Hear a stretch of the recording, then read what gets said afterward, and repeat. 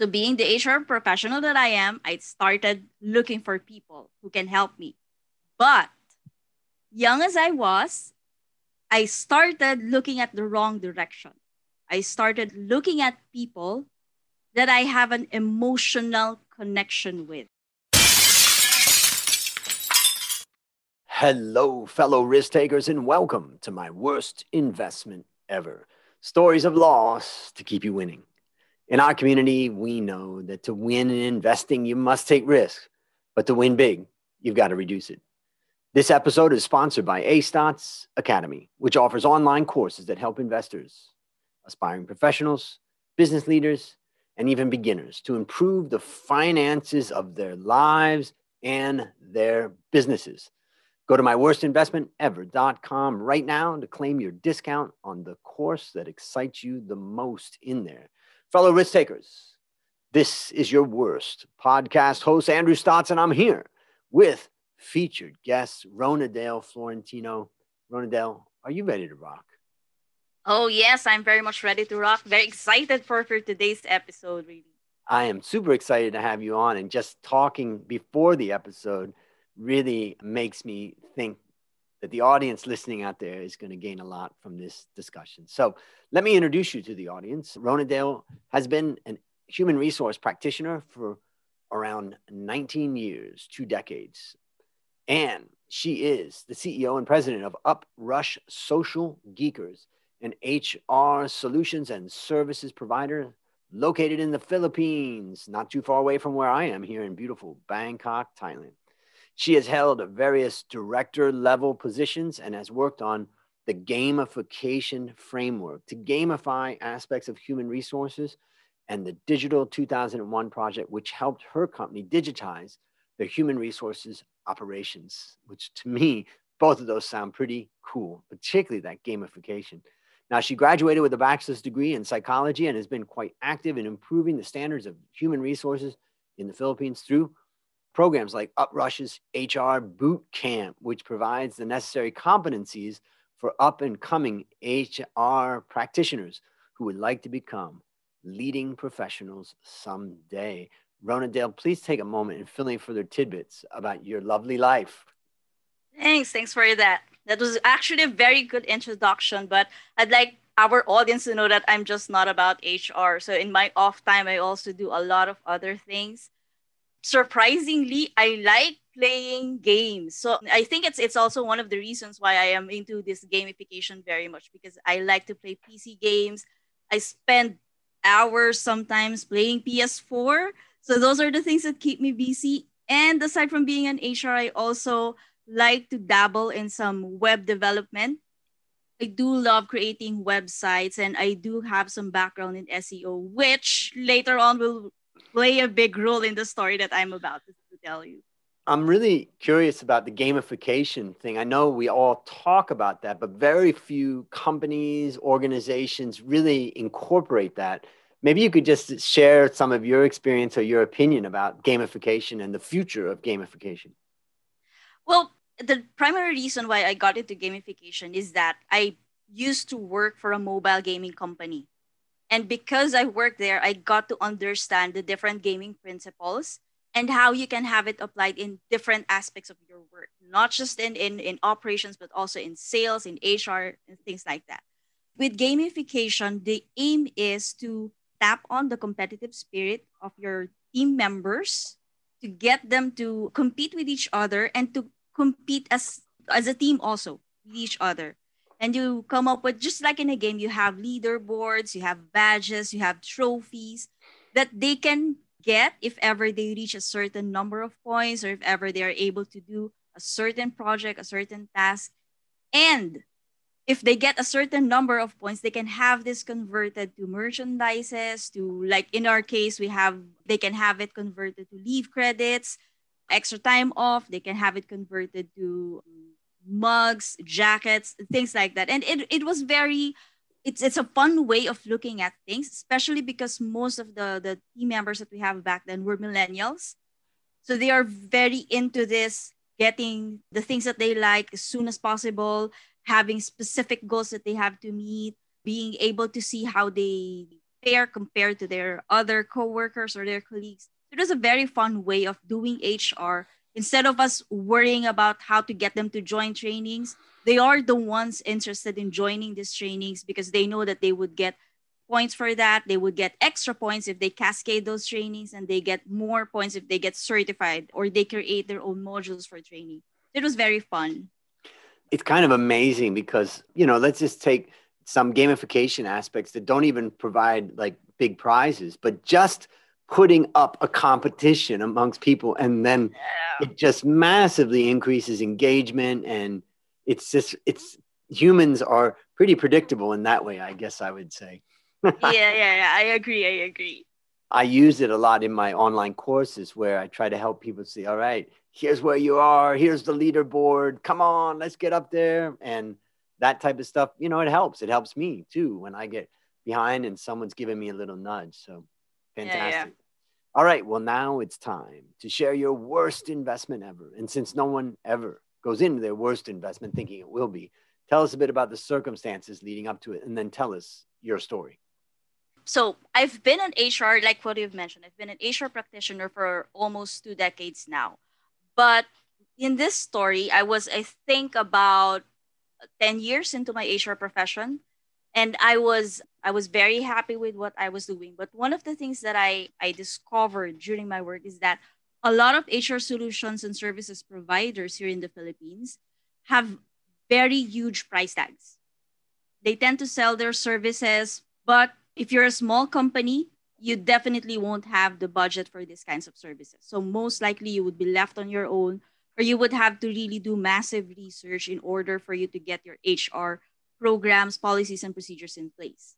So I thought at that time that it was not a fair way of doing things. So I said, I am an HR professional with 10 years of experience at this point. I think I can do a better job and provide better service at minimal cost for them. So when I had that idea, I did not instantly get into the business. I started with thinking of, what if I try to become a consultant?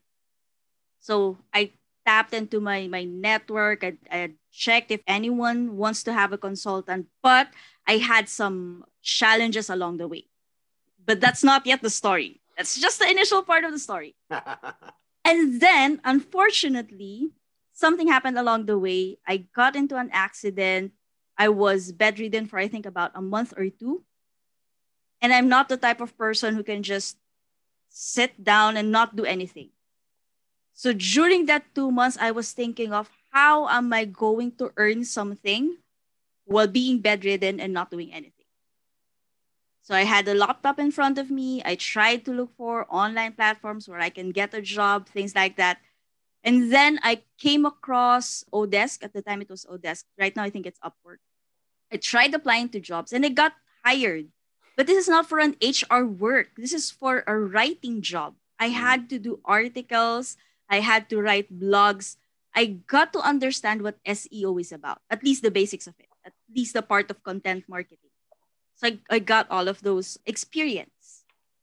By the time that I was able to go to work, I was still toying the idea of doing a consultancy, but this time I was thinking of doing a consultancy and doing internet marketing. 2 different lines of business, which at that point, I thought, this is something that I can manage. I'm good at it.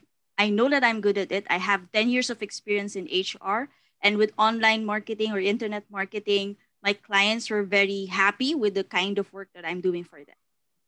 So with that, I said, if I go into analyzing everything, I would lose time. So the best thing to do is to go to the government agencies here in the Philippines, have the business registered, come up with a catchy business name, and then let's start doing this business. Like Nike, just do it. Yes.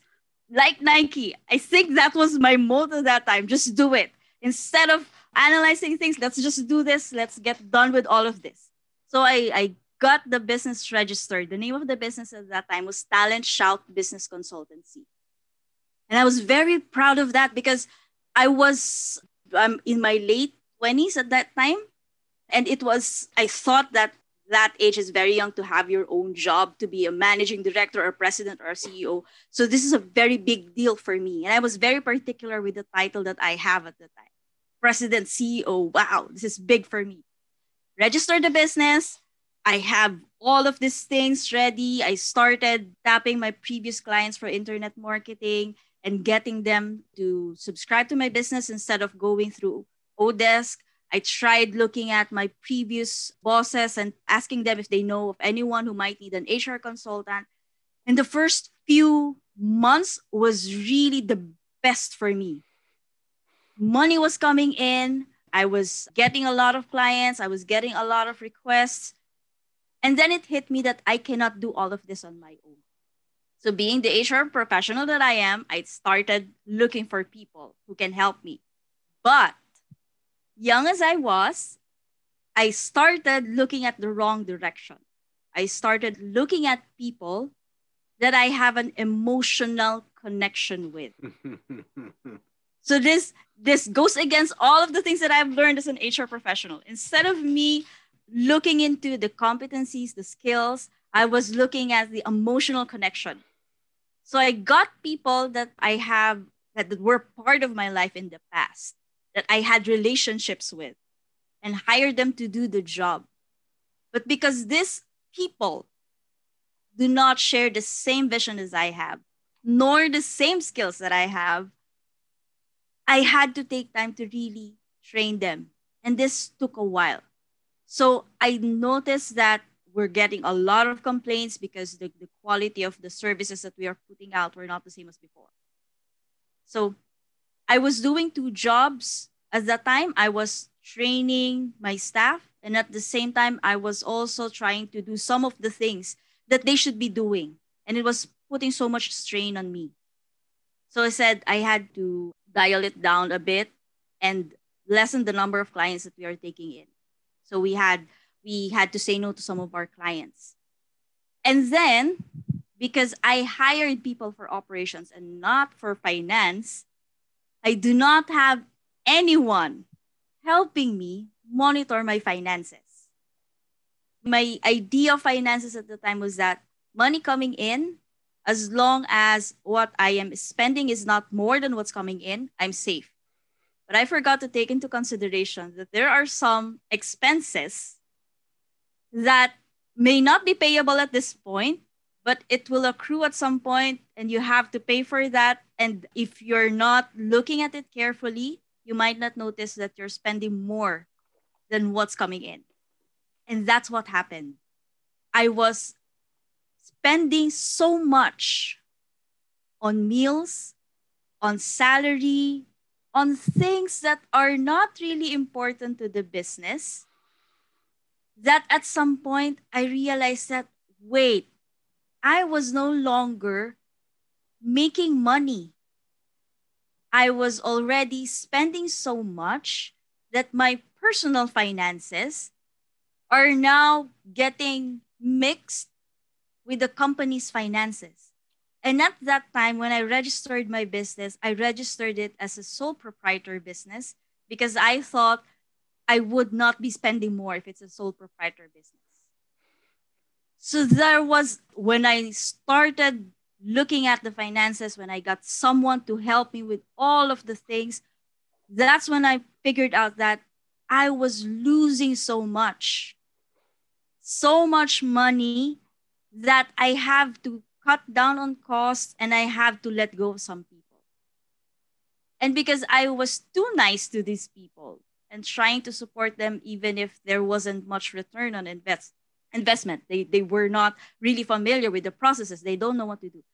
Because I was too nice to them, when I had to let them go, there was a lot of conflict. These are friends. These are people who were part of my past and I have relationships with. I had to let them go. And I had to, even up to now, some of them I haven't spoken with for a long time. They do not want to talk to me. They do not want anything to do with me because I had set the wrong expectations with them. I had to let them go and I had to rebuild the business. But I was so in the red that rebuilding the business was no longer an option. And Mm. everyone that I got to talk to, they were telling me that, it's not a good idea to rebuild the business. Just declare bankruptcy, just close the business. And even I had a lot of debts with government agencies. Here in the Philippines, you have to pay for SSS, PhilHealth, Pag-ibig, even if you're a sole proprietor. We had a lot of misses on those. And it incurred a lot of penalties, a lot of fines. I had to pay all of those out of my own pocket. And I was so in the negative that I had to close the business and I had to go back to corporate world. And when I went back to corporate world and started working for a few years, that's when I realized that how I handled that, how I started that business was wrong right from step one. So wrong. Wrong from the start. Wrong from the start. And I am not afraid to say that because Mm. when I realized I had to have that realization in order for me to really understand the best way to start the business and the best way to go about it and Mm. the kind of business that I should be involved with. I had to go through that in order for me to grow as a business person. Got it. So tell us, how would you summarize the lessons that you learned? Number one, and this is for anyone who's looking at would like to start a business. No, it's not correct. Don't just do it. First thing that you have to do is you have to do your due diligence. You have to research first.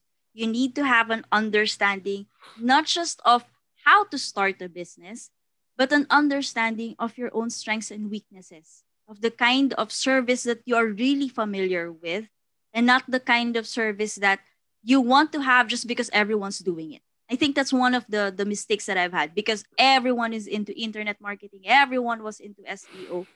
I I started doing that even if I do not have the right background for that. Got it. So don't just do it. Don't Next. just do it. The next is always pay particular attention to your finances. That's very important. Regardless if you're an HR or regardless of the background that you're in, you need to have an understanding of basic accounting principles, basic financing principles for you to understand what's happening in your business. Because if you do not understand your numbers, most likely you would be caught surprised at the end of the day and you would not realize that you're losing too much up to the last minute. So you have to make sure that you pay particular attention to your finances. You have to understand what's credit, debit, assets, liabilities, things like that. You have to have an understanding of those. Whoa.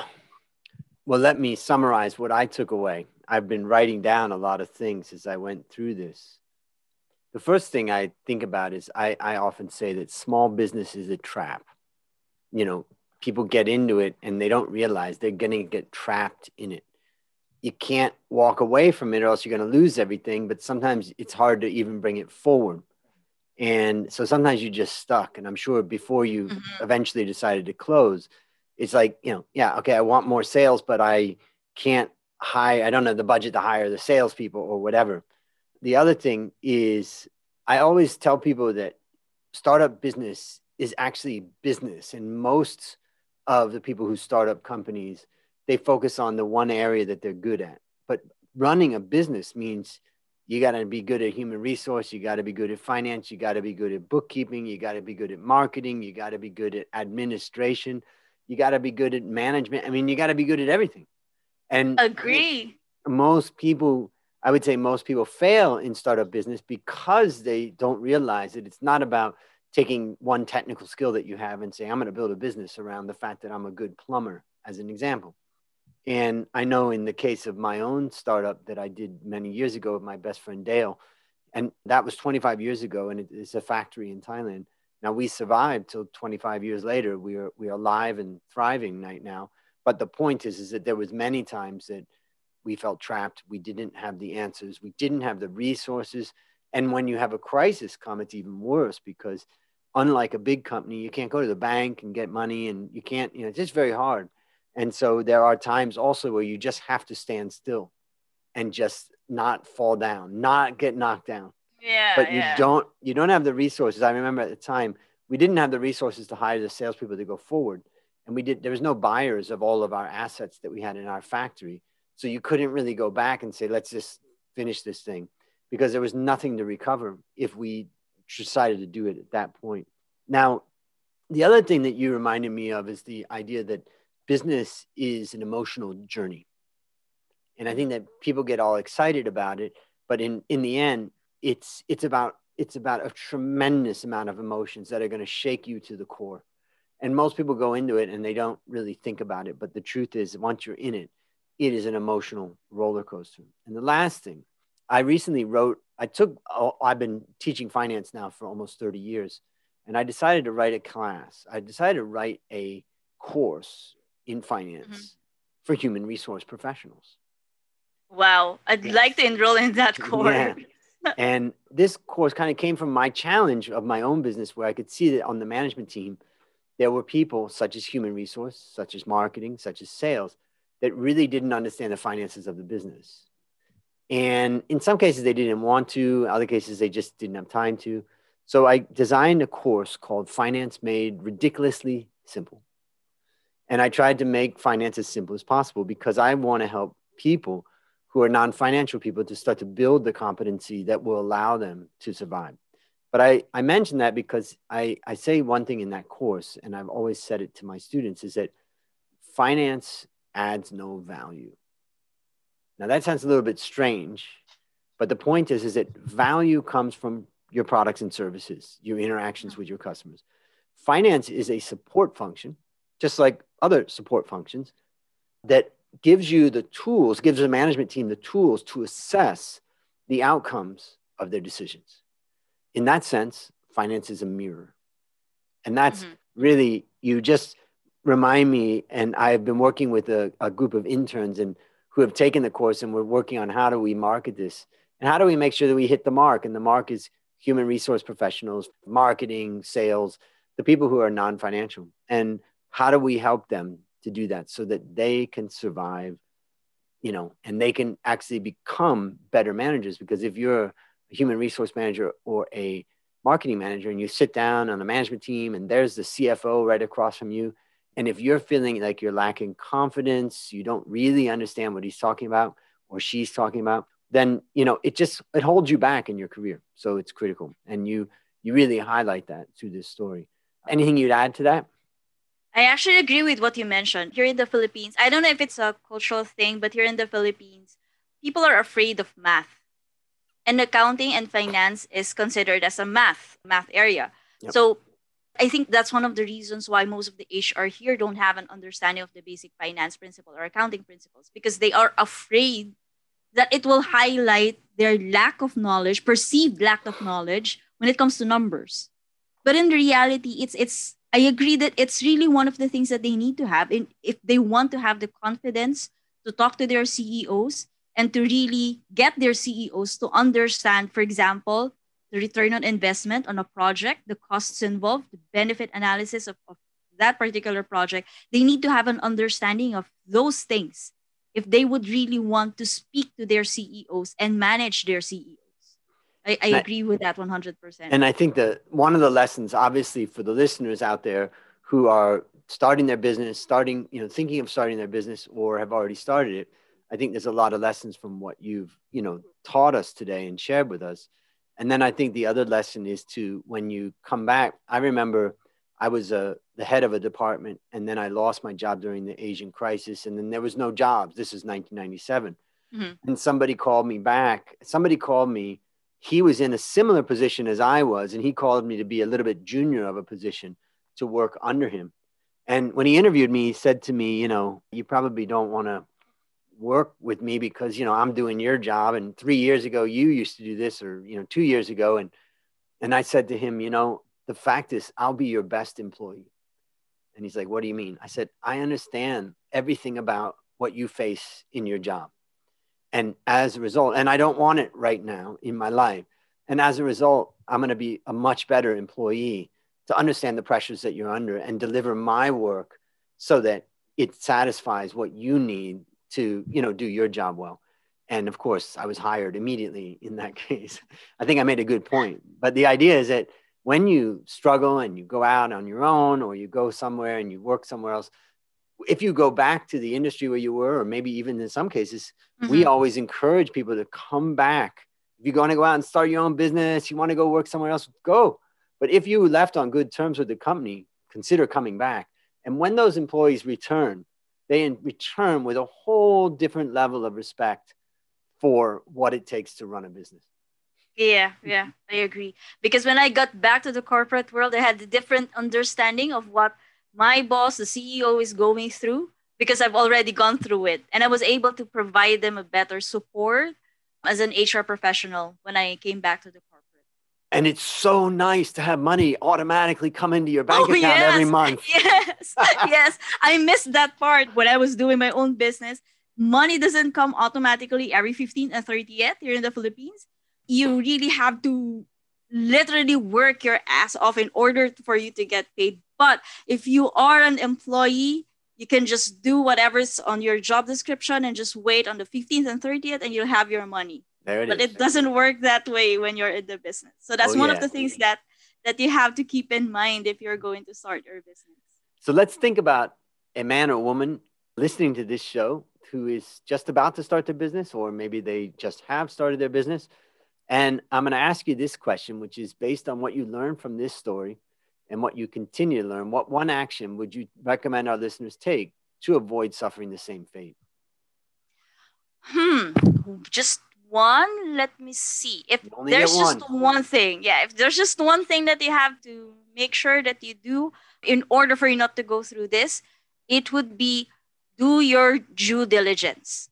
That's it. When we say due diligence, that would already encompass everything. Researching what the business is all about, understanding the finance part of it, understanding the different types of setup that you should have in place, whether you should go corporation or you should go sole proprietor, that would encompass it.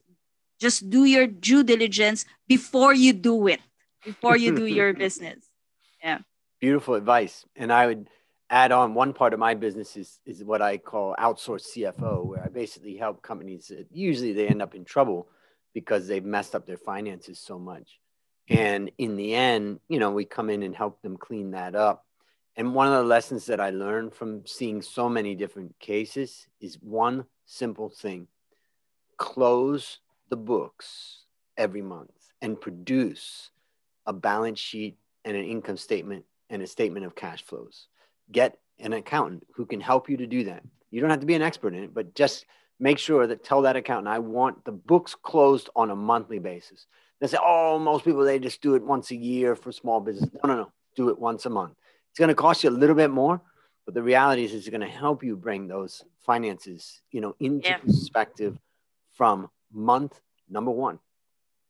Agree. I think I don't think I was able to mention that earlier, but when I had my previous business, Talent Shout, I did not hire an accountant. I was doing accounting myself and I don't know accounting. So when I had the second business, which is Uprush, that's one of the things. One of the first things that I had in place. An accountant who can help me work through all of these books, understand what's happening, and like what you've mentioned, have the books closed every month so that I have a better understanding of what's happening. Exactly. And the great thing is that there's a lot of accountants out there that love doing that. Yeah, So if yeah, it's not yeah. your strength, let use them. All right. Last question. What's your number one goal for the next 12 months? Right now with Uprush, my primary goal is to grow the service that we have. So right now we're focusing on training, providing training services, webinars, things like that. But we would like to add one more service, which is the managed payroll service, payroll outsourcing. So those are the two things that we are planning to have. Our target date to have all of this in place would be around quarter two of next year. So hopefully by quarter two of next year, both these services would already be both income generating. And then after that, that's when we add more services and look into further expanding the company. That's exciting. All right, Yes, it listeners, is. there you have it. Another story of loss to keep you winning. Remember to go to myworstinvestmentever.com to claim your discount on the course that excites you the most. Now, as we conclude, Rona Dale, I want to thank you again for coming on the show. And on behalf of A Stotts Academy, I hereby award you alumni status for turning your worst investment ever into your best teaching moment. Do you have any parting words for the audience?